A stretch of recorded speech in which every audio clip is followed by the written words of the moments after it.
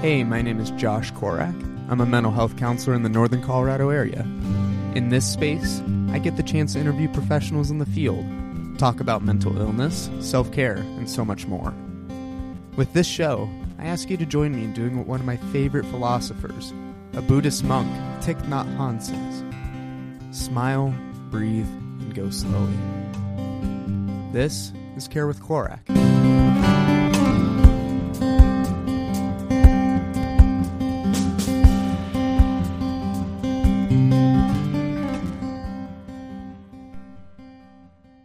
Hey y'all, welcome back to Care with Korak. Hope everyone's doing well and enjoying the fall weather.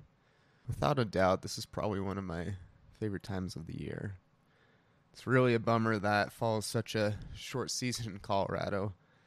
I'm very jealous of my friends listening over on the East Coast right now. I know you're probably getting some great weather and some good fall vibes right now.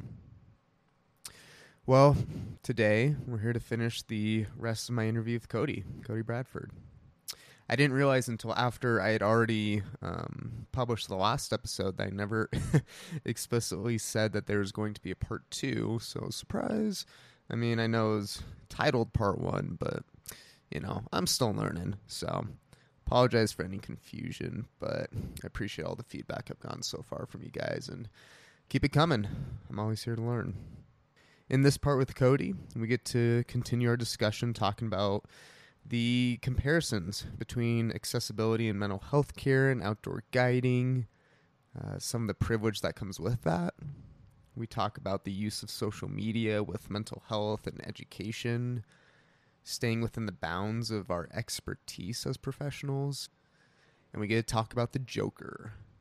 What is that even going to be about? You got to listen to find out, so stick around. Well, let's jump into it. There's no time to waste. This is Care with Korak with Cody Bradford, Part 2.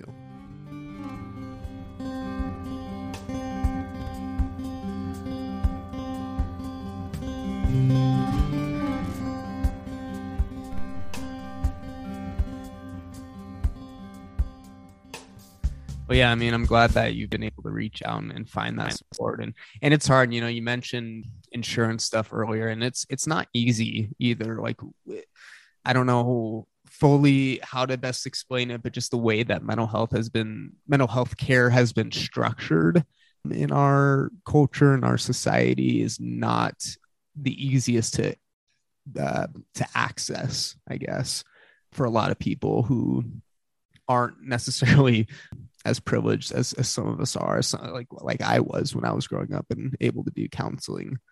You know, it's only recent changes, I guess, that insurance has been started to be accepted in more places, and in a lot of places it's still not. Which is an interesting parallel to guiding. I mean, I don't even have to get into the moral quandaries. I mean, I'll fully put out there that I think our completely individualistic mindset here is just completely misguided in our country, the U.S. The bootstrap mentality. I think it's flawed, like 95%, and it's really unfortunate that we're just now getting to the point where we can even begin to think like, oh, I definitely need to see a mental health counselor, or I definitely need to, see a physical therapist about like my back or whatever. Oh, but does my insurance cover it? And like just now, an insurance company, which in my opinion shouldn't exist as a primary means of care, of affording care, the idea of affording care even. Anyway, it's funny how this is all parallel in a completely like arbitrary sense to the guiding industry, because guides are recreation. It's literally built into the name. It is not necessary. And so in that way, it's not comparable. It's only comparable in the sense that it's kind of ironic that in the guiding world, it's not regulated. It's self-regulated. If your guide isn't AMGA certified, that's not necessarily like an indictment of their abilities or anything. It's I think it's meaningful, but I also think because it's really expensive to become a guide. Right. I've spent a lot of money and still I live out of a van full time just to become a guide. It's kind of funny how, I mean, the world of like mental health care, for example, and then guiding like mirror each other. One's very much important and one is just totally auxiliary. Yet nonetheless, it's like they're mirrored images of each other. How lack of regulation has just steeped all of us in kind of this interesting conundrum of like, oh, I want mental health counselor. Oh, I've got to be able to pay for it. Oh, I want a guide and I can pay for it, but my guide isn't even required to be. How do I find someone who's like been credentialed in the process? You know, it's kind of interesting in that way, actually. And I think it's really unfortunate in terms of mental health, just how we've made it so challenging for someone to seek it. And I'm not shy about that opinion. I guess I am quite politically opinionated, but that's one area where I'm just like, nah, that's just a moral failing. No, I mean, I agree. I mean, I also want to point out though, you're really minimizing, I think, the importance of the outdoors. I mean, you know. Okay, fair. I mean, I think you're right. Maybe it's not necessary per se. I don't know. That's hard for me to get out of my own biases, but I think there is such an importance to the outdoors, right? And I hope you recognize that the work you're doing is not minimal. It's not taken for granted or just for fun. I mean, it is fun and that's needed, right? You know, if we think of mental health, right, we can kind of conceptualize it in a very generalized sense in kind of two ways, right? We can look at the positive and the negative, right? The negative being what we kind of traditionally think of as mental health, meaning, you know, those areas of depression, anxiety, you know, trauma, grief, all those areas that maybe we struggle with, that we are impacted by in a quote unquote negative way, right? And then we can kind of flip onto this other side of the positive, right? The areas in our life that are going well, right? The areas that do fuel us mentally and psychologically, right? The areas of our coping skills, of our passions, like we've been talking about, of those relationships that are really strong and healthy, right? And it's needed, right? Especially when we are dealing with some of these issues, as most of us have been in this, you know, at least some form of depression, anxiety, I would argue, through COVID. Sure. And so we need things like the outdoor space to be able to help balance that out, I think. Yeah. I appreciate that partner check. I do. Yeah. I appreciate that partner check. I think that, and that reality check, I do. It is true. Yeah. There's definitely an importance to being able to say that you have access to not only those spaces, but also to the knowledge to be in those spaces in some form. Yeah. Yeah, for sure. Yeah. I mean, I think this has been maybe a shortcoming of the mental health industry and of psychology that surprisingly has only been a recent development. There is this field now called positive psychology, where it is focusing more on, you know, building up the strengths of the clients. Right? It used to be all about, okay, here's what's going wrong, here's what's not working. We need to fix this, right? Kind of treating it in this kind of medical model that we still, unfortunately, in my opinion, unfortunately still do today. And only within the past, I want to say 20 years, maybe, have we started to look and say, oh, you know what? There are positive things about our clients too, right? Our clients do have strengths. There are things that maybe we could focus on more to build up rather than maybe just trying to minimize what's not working, right? If we can build up on their strengths and the things that are going good in their life. And I think the outdoor space, especially, you know, on the western part of the States, and it sounds like, you know, again, this is where I'm a little bit more naive just because I grew up over in this side and haven't moved. But, you know, especially over on the West, I'll say it's the whole outdoor identity is so big for a lot of people. And being able to go out and hike, or being able to go out with their dogs for a run, or paddle boarding, or I don't know, ATVing, is that a thing? Right? Four-wheeling. I don't know. Yeah. Some people do, right? Whatever people are doing, maybe that space in the outdoors to feel alive, to feel adventurous, right? I think that's super important. I'm glad that we have advocates out there like you who are always pushing for that and being able to show others how to do that. So Yeah, and I do, while we're on that subject too, I mean, that's like kind of part of the reason growing up in a poor family that never had access to being able to hire anyone for a recreational activity, especially.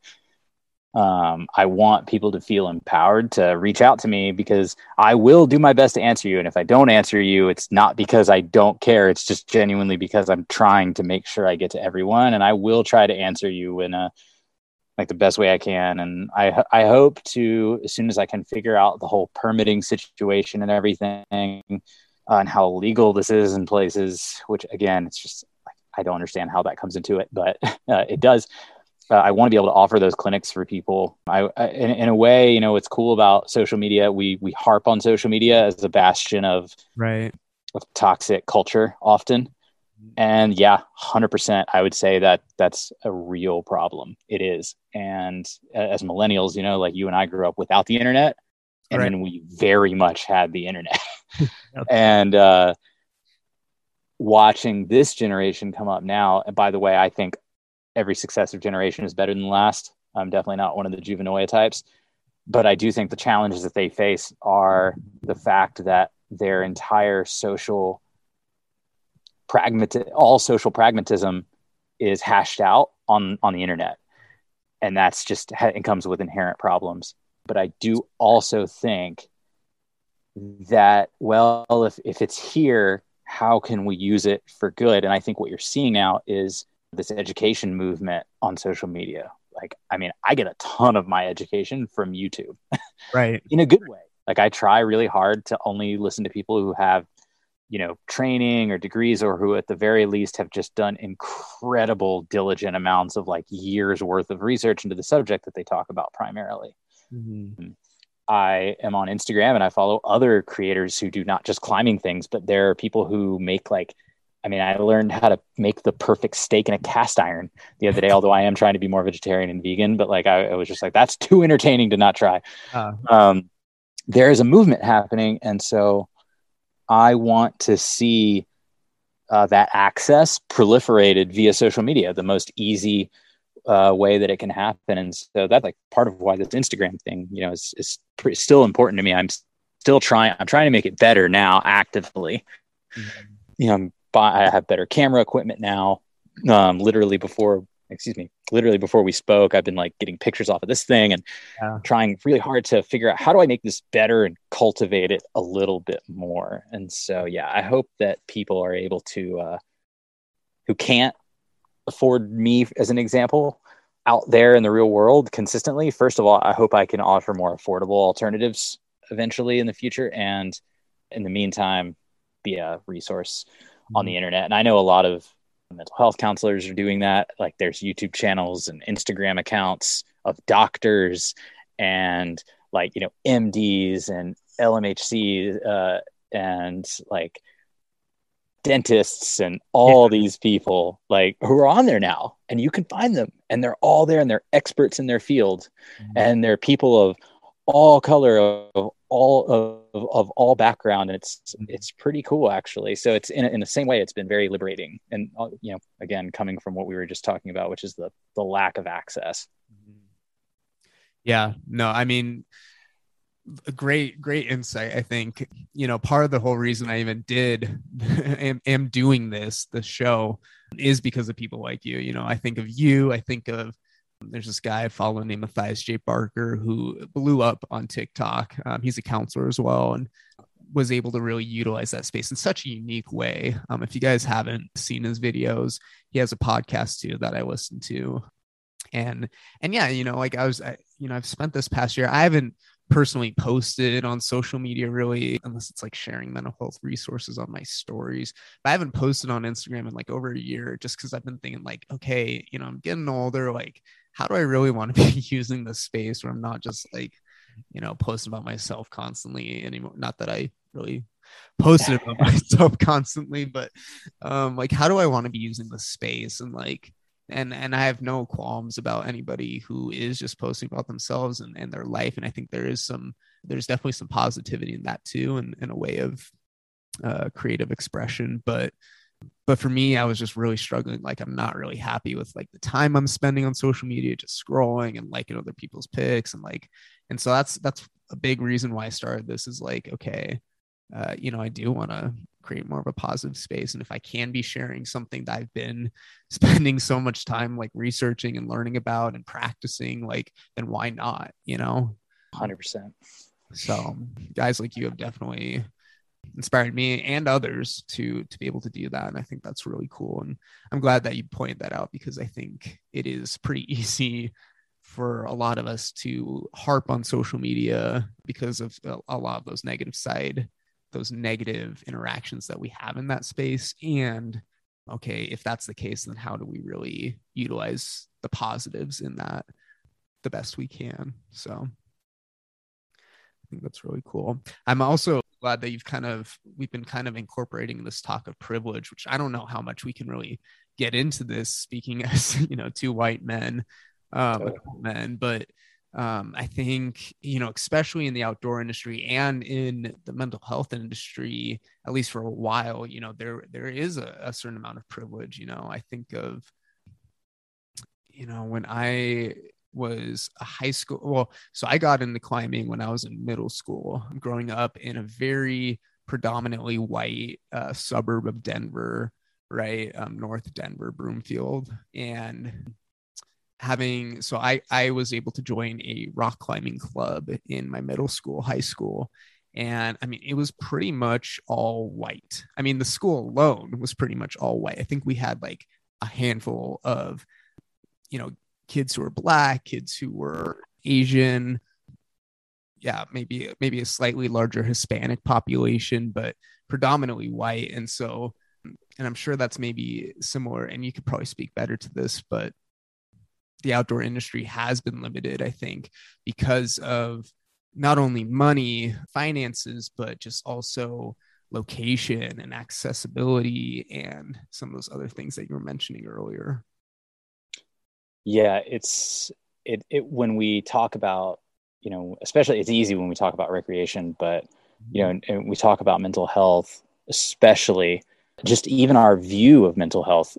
Me as a white man, my view of mental health is so different than that of a Black man growing up. Literally could have grown up if I grew up in a middle-class existence, a Black man next to me could have grown up in that same middle-class existence and have a completely different outcome, just based on skin color alone, much less the fact that media is designed around me. There's this great YouTube channel that I just found yesterday called FD Signifier. He's got 39,000 subscribers at this point. I think his channel needs to grow more, because he really put into perspective. He has a video about why do white men love edgelords so much, like Joker movies and Fight Club, and which I was instantly, I hadn't, because last year I think all of us who are in this in this position, last year, I had my first reckoning in 2012 with the Trayvon Martin murder, and then the ultimate birth of Black Lives Matter. And I'm now having that moment again where I'm starting to realize oh yeah, even why do I enjoy characters like that so much? And that goes directly into mental health. I mean, take a character like Joker, for example, who is this seemingly unhinged person that for some reason any white kid who's been through even the slightest amount of trauma or whatever have been through now,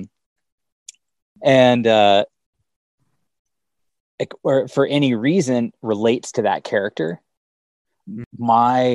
Any of my friends who are Black don't necessarily, I mean, it's not to say that they don't, but what FD Signifier was saying was that he just couldn't relate to that character, because it's just, how, oh man, I'm going to butcher. I really so badly don't want to butcher what he said, but essentially it's that so for me, even growing up poor, even though I grew up in that same neighborhood, at least until the age of 11, I didn't experience it the same way he did.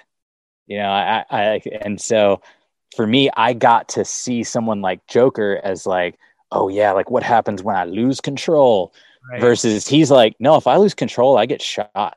Mm, yeah. I'm completely butchering the way he said it, but it essentially kind of Uh, wraps around that. And I think with that's like, wow, for in terms of mental health, I mean, especially in like the outdoor space, it's mhm. like just how we experience it is completely different. Mhm. And yeah, I can't even, and I don't know what to do with that information except like, okay, well now I know this. And, from where I stand, I'm like, well, all I can do from my stance at the moment until someone gives me feedback that I can do something better is like, first of all, just keep putting out as much free content as I possibly can. Mhm. And also making myself available emotionally as I possibly can to say that I can't necessarily relate and sympathize, but I can empathize. Or is it the other way around? I'm sorry. Um, No, yeah. yeah, Or empathy being empathize, but I can't necessarily sympathize. Like I haven't also gone through exactly what they've gone through myself, but nonetheless, sympathize, not empathize, I think is what, yes, yeah. Mhm. sympathize, not empathize. Thank you. But nonetheless, I will at least make it say that it's okay for everyone to be able to put all this out there. Mhm. And then you're simultaneously making it okay to, well, like it is okay to put it out there. Now it's like, how will that be received? And I don't know. And, from there moving forward, it's, yeah, obviously that's still a big component of it. And in terms of mental health, I mean, that's not my specialty, but I'm sure that you've got some insight into that, at least in terms of the discrepancy, because I could talk, for days about like how we've systematically made it extremely difficult for people of color, even much less the LGBTQ community, to be a part of this space. I'm glad that's changing, thankfully. Right. But slow But change. anyway, yeah. Yeah. Yeah, totally. Yeah. Oh my gosh. There's so many great insights in what you just said. But, I'm really glad that you kind of voice like this idea of like, okay, I know this now. And like, now what? Like, I don't know what to it's almost like I don't know what to do with what I know. Like, having this increased awareness over your own privilege, which I feel like it's when we say that, like, oh, I have privilege, like that sounds like such a it's I don't it shouldn't sound like a negative thing, but maybe it's been warped to for a lot of maybe white middle class upper class individuals to be a negative thing. And like having privilege and recognizing it is not in and of itself such a negative thing, right? It's what we do with that information. It's how we hold that information in our hearts, and how we ultimately, what we ultimately do with that. And so I'm glad that you were kind of able to recognize, okay, I know I'm learning this about myself. I'm learning that there are these areas in my life that are different, right, than maybe other people of color, or people who identify in the LGBTQ plus community, because that's been kind of my experience, growing up and growing into this field of mental health, and learning so much about myself, which I think is one of the really cool things about this program. And I'm sure your partner will also be experiencing here soon enough. But just learning so much about yourself and your own privilege, and that's kind of like, okay, well, I know this, and what do I do with it? Yeah, I agree. And I think like having our spaces for doing this is one thing. I feel like it's for me what listening to FD Signifier really did was it made me realize that, okay, so like I've had that information and I sat with it, but I didn't really sit with it enough. And so what that means now is that, okay, well, now I actually need what can I do to make effective change? Well, I've got the voting thing. I obviously like, I mean, it's like I am now voting for those politicians that will ultimately affect the most progressive change as much as possible. That's easy though, because that's just me literally getting to like, sure, I might write a senator every once in a while. I might vote. I will definitely vote in elections. But okay, what can I do now though? Like, what can I get up tomorrow and do? And for me right now, it's like, and the thing that I struggle with is because I don't, well, I'll just say the thing I struggle with is that I want to offer, like, I want to go to climbers of color and say, hey, we all come over here to Mazama and I'll just give you a free course. And then the really shitty thing is that as soon as I think that, the next thing on my mind is, oh shit, are they gonna like, I don't want to be white savior. Like, I definitely don't want to do that. Yeah. And by the way, that's totally valid, because like, I won't, I'm not like, I've had years to sit with this now. And I genuinely think I am just doing it because I want to give space for people in like completely independent of finances or whatever, right, or cultural. But the thing I can't separate is the fact that, well, but how is it like, a straight white male instructor is now lending over this instruction with that power dynamic in place.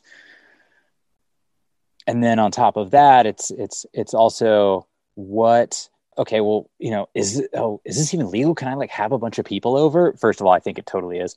And then but it doesn't matter, because the deal is that I should just do it. Like how, I'm it's really complex. I mean, I think you're pointing out some really, looking at it from all these different directions. I think earlier I simplified it a little bit too much, of saying like, oh, well, now that we have this awareness, as if it's this final complete thing. And the reality is it's definitely not, right? It's obviously an ongoing process for the rest of our lives of increasing our awareness, of recognizing our privilege, of learning how do we continue to engage with the Black community, or the LGBTQ community, or the POC community, whatever it might be. And it is an ongoing process, which I think is really important to recognize. Yeah, and I think that those next steps are going to be, first of all, I'm glad change is happening. I think that it is now it's beyond the reckoning. It is, what do we do with it? And for me, like, those next steps are laid out fairly clearly. It's like, I'm just going to offer as many programs as I can financially, feasibly for me, which at this moment I regret to say is a little challenging, given that I just canceled all of my August work and September work. But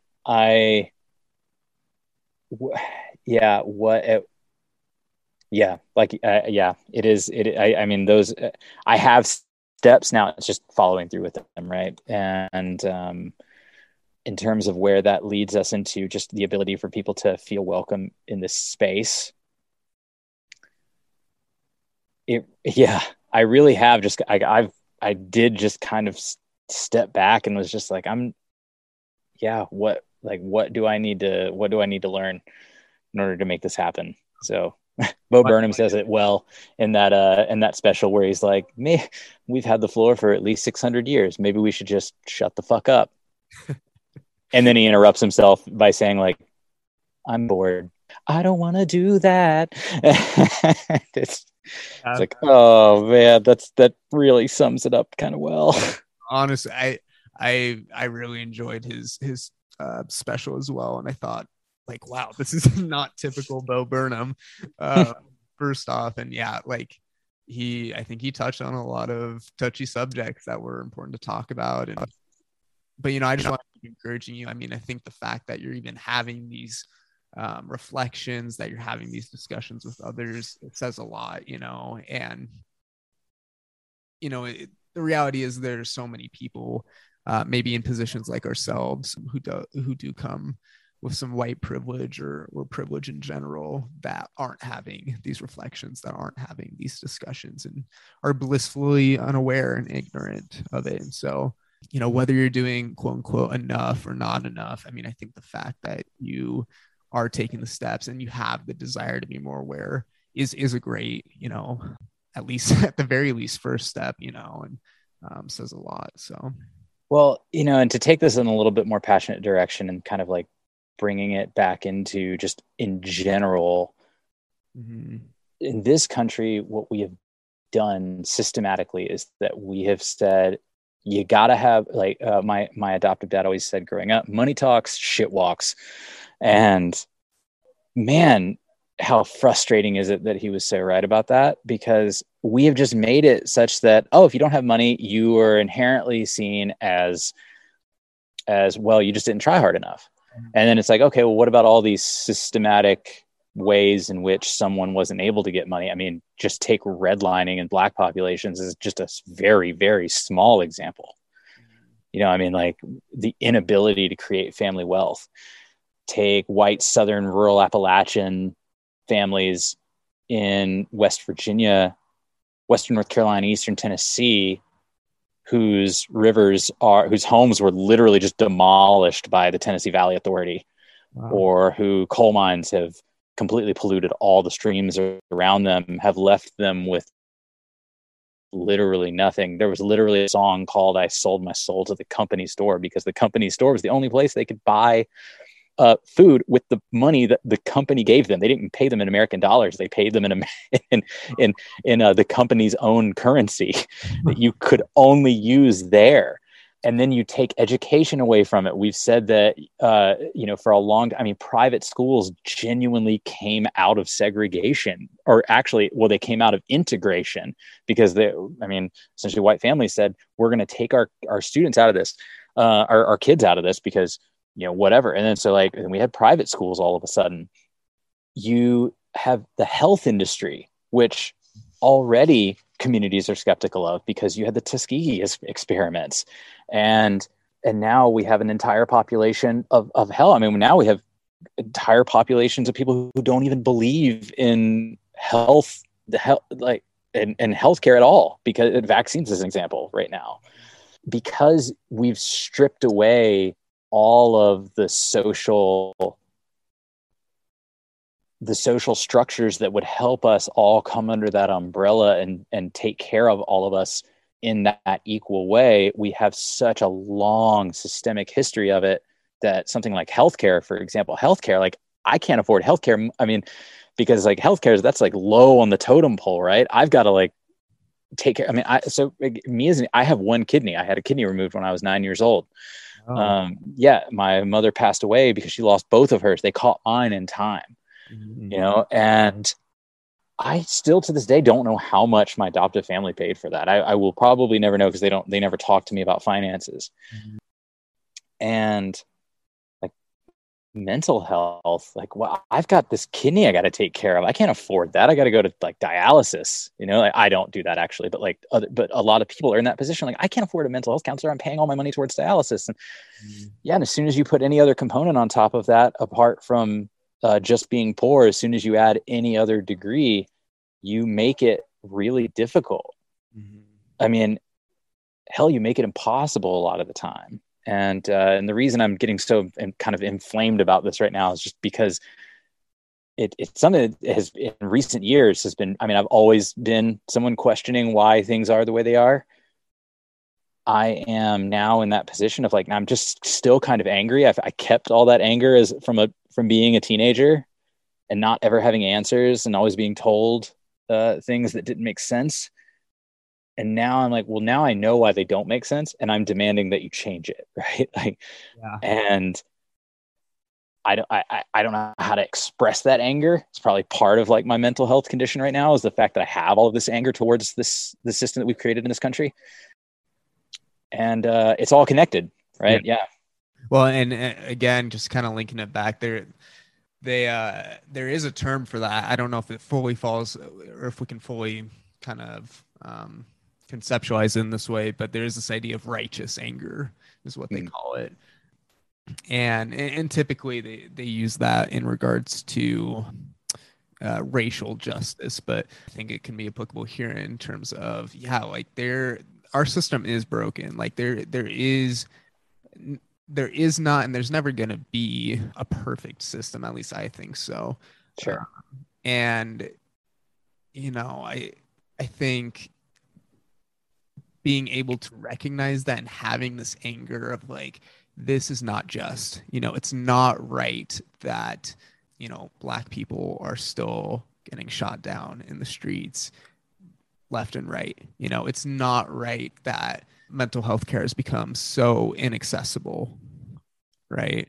To the point where I think something like 12 million, this is in regards to domestic violence, something like 12 million people a year are affected by domestic violence. But like the reality is there's so much that's not just, and having this anger that is righteous, that is grounded in kind of a healthy sense of anger, I think is important, and it's important to recognize. And I think it can be an important driver in terms of the change that we do make in our individual lives and communities. Yeah. I mean, I think that when it comes to our collective, like no one is an island. And I think this ties into mental health. It ties into it literally is every facet of our society. The broken part of our system is that we have allowed ourselves to be fooled into thinking that we are all individuals, and our decisions alone create the factors that control our lives. When you really sit someone down and you talk about everything, you will always back them into who believes that, you will always back them into a corner where they can't escape, which is like, yeah, the past influences the present, period. I mean, we literally teach history, and there's literally a saying that says like history, that is, those who forget history are doomed to repeat it. I mean, so this idea that somehow the past doesn't influence the present. I mean, that is absolutely ridiculous. We have historical baggage, and that's the way it is. And that's financial, it's racial, it's ethnic, it is sexual, it is so religious, it is everything. Everything comes with baggage, and everything has a consequence. Every action in the past has a consequence to the present. And thinking about that is really overwhelming.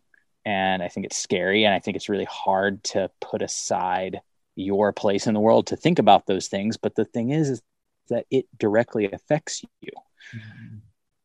Mm-hmm. Those things affect all of us. If the most right-leaning Trumpian conservative who is extremely poor living in a trailer park in rural Alabama begins to understand that it's not the same if they begin to understand that they live in the same society that's holding down their Black brothers and sisters. Mm-hmm. Like as soon as they realize they too are being pushed under the boot of that same system, well, then that's when we're going to get real change. And I think that's the difficult part for me right now, is that I'm very angry. I have a private Facebook page that I definitely put some opinions on, and I've only recently done that. And I guess I've literally only done that twice, and I'm like, wow, okay, that's where all the division comes from. And now I'm starting to see how like my anger affects like certain people. So now I'm trying to figure out, how do I be angry with some compassion? Mm-hmm. And that's like my next challenge right now. Like, how do I Kurt Hahn and Outward Bound would always ask, like, above all, compassion. And so how are you, wrapping all of your feedback with assertiveness, but also compassion? Yeah, that's great. I mean, to have that space, I think, again, to have that anger that you're speaking to is super important.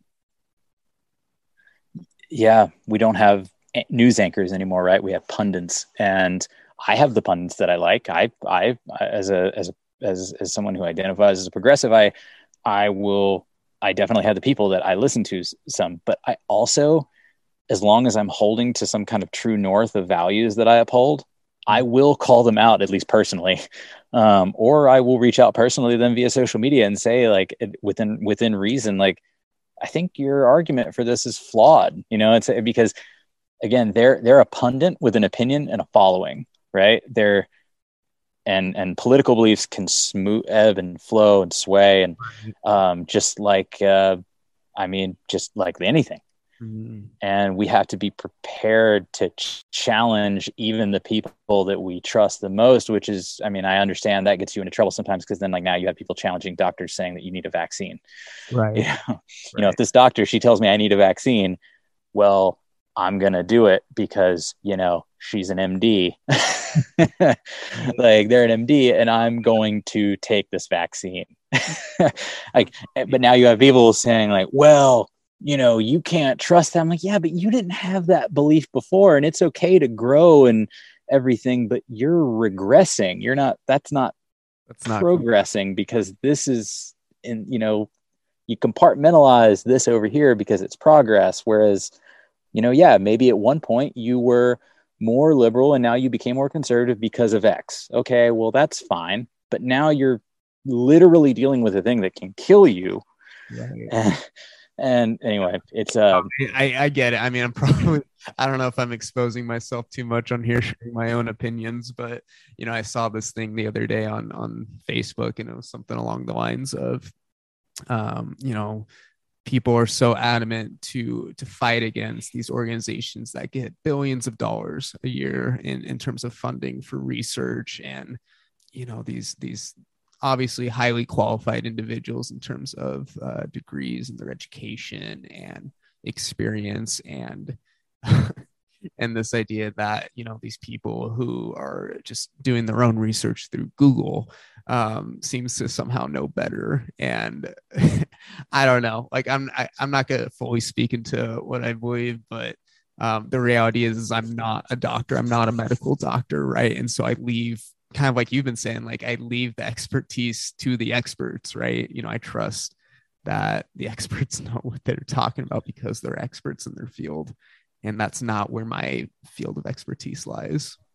Yeah, I mean, one place where I've been trying to use a phrase I've been trying to use less is that, oh, I've done research on it. No, I haven't. I haven't like stayed up day and night and did an entire thesis on, Right. the cost benefit analysis of using a girth hitch on a stopper. Like I haven't. I say that because that's literally a video I just finished today.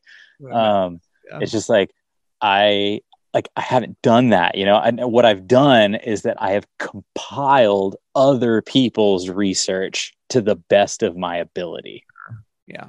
Calling it research, really, like that's all I've done. I've read research, or I mean, yeah. So I'm trying to get rid of that. I'm policing my language in that way. I'm also trying to figure out how I can also put out there and continue to. This is something I'm pretty passionate about.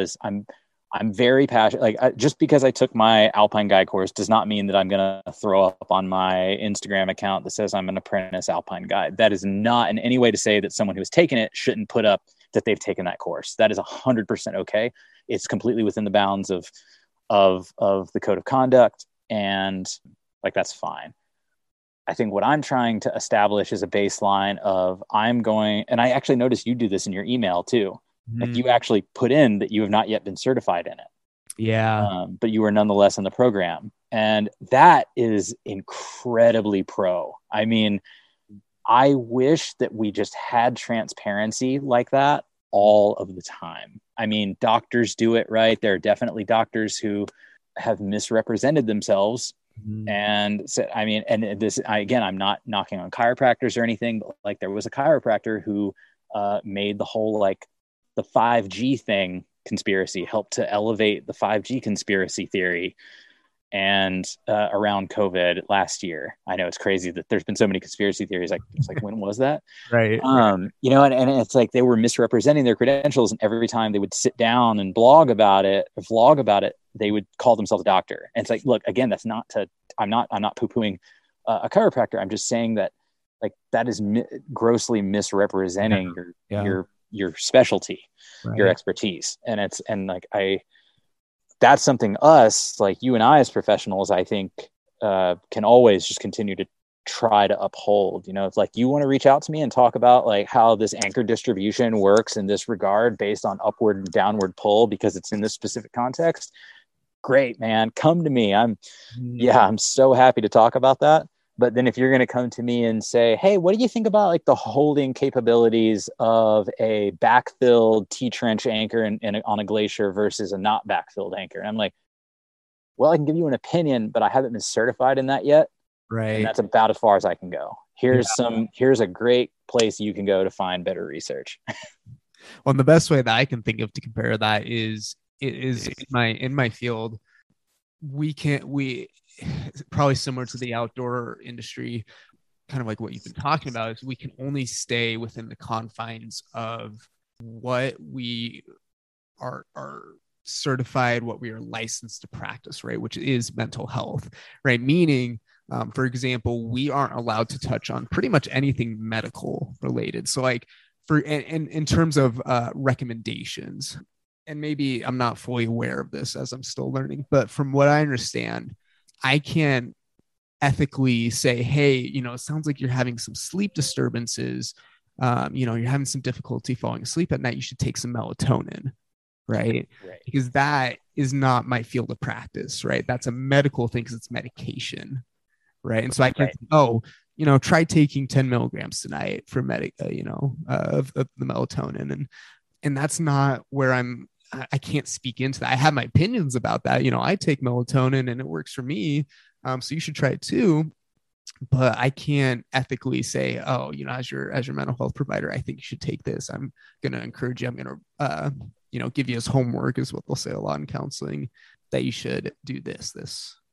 So I think you're right. I think there does need to be that transparency, and unfortunately, at least in the counseling world, that is very clear in our ethics, is like, you can't be misrepresenting yourself, and it probably still happens, as it does in other fields.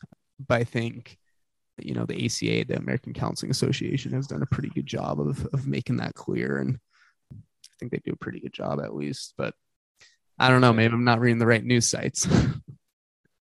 Well, this goes back into, I do think, because you could cut out like so much filler here, but this I do think is important for what we're talking about, and where our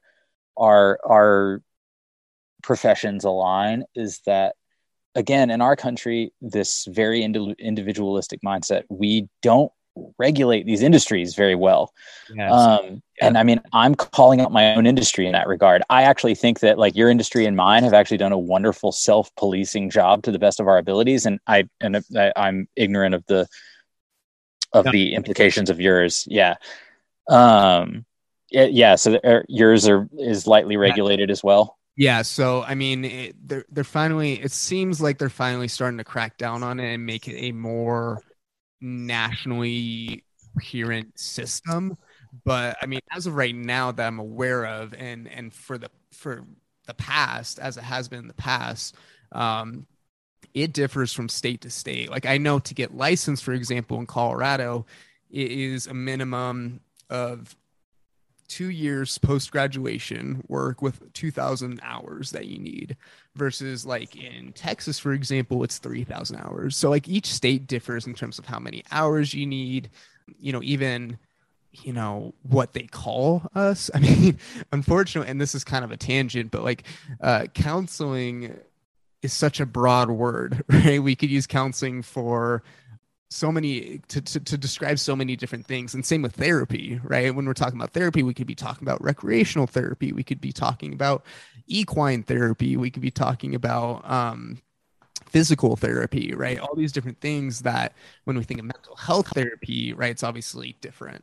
And so they've just done a poor job initially of really making this a nationally recognized thing, of like, okay, when we say therapy, when we say counseling, it's like its own thing, and again, it differs state by state. If I were to be licensed in Colorado but then try to move to a different state, again, it just depends, right? You may have to take a couple classes depending on the state to kind of have that license be the same and transfer over.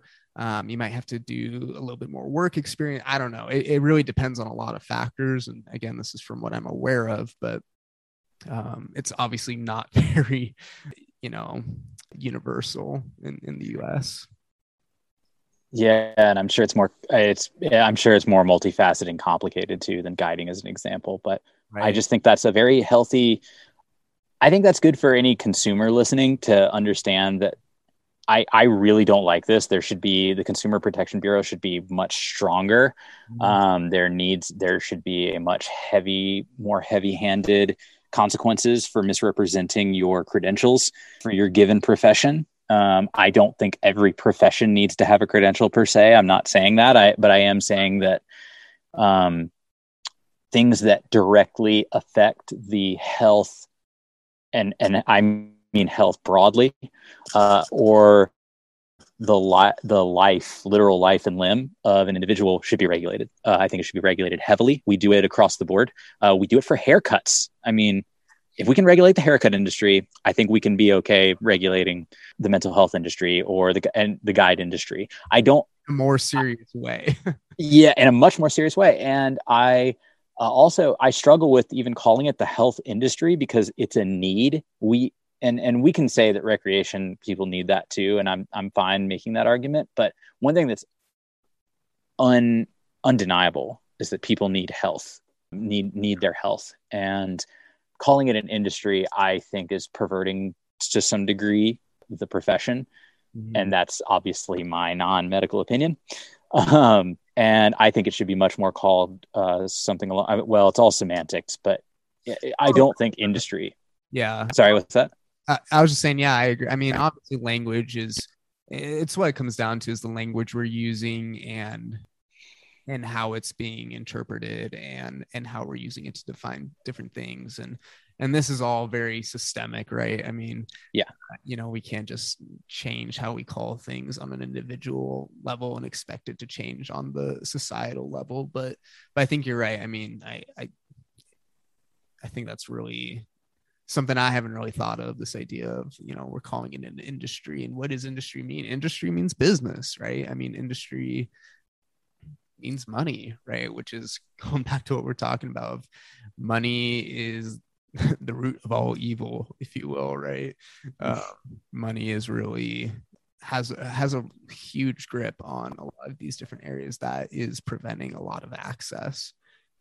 So yeah, and I just think that representing ourselves in the meantime is going to be important, and I just appreciate what you're doing with that in that regard. And the fact that you're making this podcast is, I think, emblematic of what we can do to start reaching the arm out to people and say, to the best of our ability, this is okay that you're feeling this way. Right. And 100% reach out to me, and I can do whatever I can. I mean, I have to put food on my table. In my case, I had to put food on my lap. I don't have a table these days. You have a Frisbee, maybe? Yeah, right. I know. But I never did the Frisbee ball. But no, I should. It's dual purpose.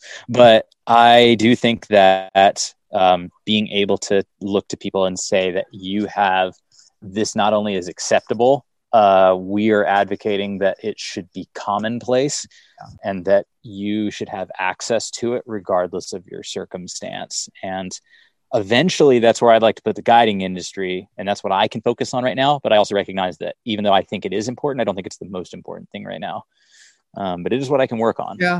Yeah. And that is your, experiences, and that's what you do, right? You are a guide, and that doesn't necessarily need to limit who you are and I'm not trying to limit, your identity, I guess, in that sense, but like, that is where you've been called to work and to use that space to advocate for others and to lead others and teach others. And that is a space you can really excel in doing good work in, I think. Does that make sense in what I'm saying? Yeah, it's the thing that I have direct control over. And in this world, you only have direct control over certain things, and you can work within that realm, and it's very difficult to escape. I mean, and do other things. And also, like, you're obviously so knowledgeable about so many different things, and how many other people can say that, comparatively not a lot.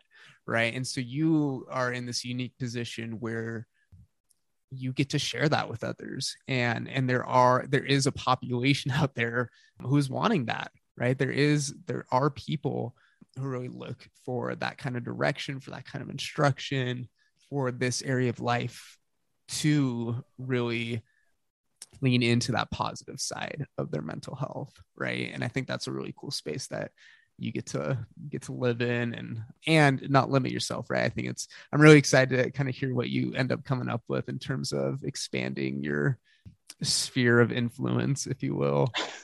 I'm sure you're cooking up some good ideas right now. So what I really want to do is, because I am opinionated on a lot of topics, is that I do want to create a page that is just me ranting about, and I'm going to try to distill it, and keep it 1 minute or less, just about an opinion on a political subject, perhaps.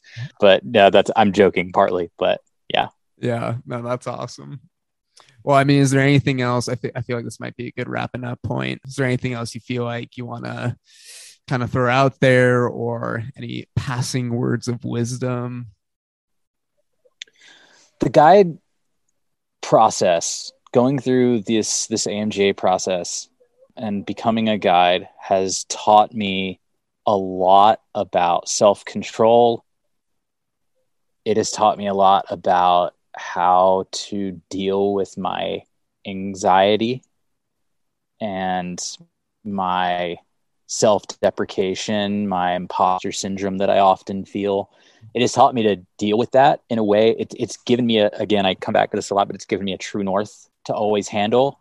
Mm-hmm. And I just hope that whoever it does listen to this, that they can find something that they can really put their heart behind and pursue it. If they're not able to do it as a primary means of a lifestyle and career, I at least hope they get to do it passively, even if that's literally just watching YouTube videos to get started.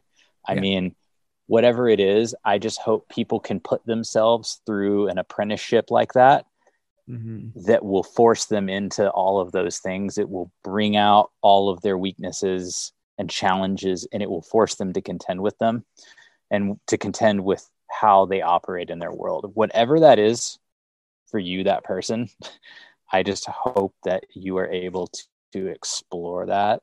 And I will fight as much as I can to make sure that you have the right to do that, because I think that people should be able to, in the richest country on the planet, should be able to pursue the thing that they either are naturally good at or want to be good at. Man, that's great, Cody. Thanks for giving me the space to say that, Josh. Appreciate your time. I hope I didn't take up too much of it. None. I feel like I didn't even, there's so much more we could still talk about. I feel like there's so many questions I still have. We'll have to do another part, part 2 sometime. Yeah, we'll do a part 2. Yeah. Awesome. Well, hey man, it's good to see you. It's good to, actually speak with you and be with you in this space. And sucks that it's virtual, but I'm glad that you're taking the space to rest and take care of yourself. So thanks, Josh. Thanks for giving me a space to say a lot of that. Thanks for giving me a platform to say a lot of that. I look forward to my followers being able to listen to you. And I look forward to us maybe actually getting out to go out and climb. Maybe we'll go out and share some pitches, like actually. Yes, definitely looking forward to that.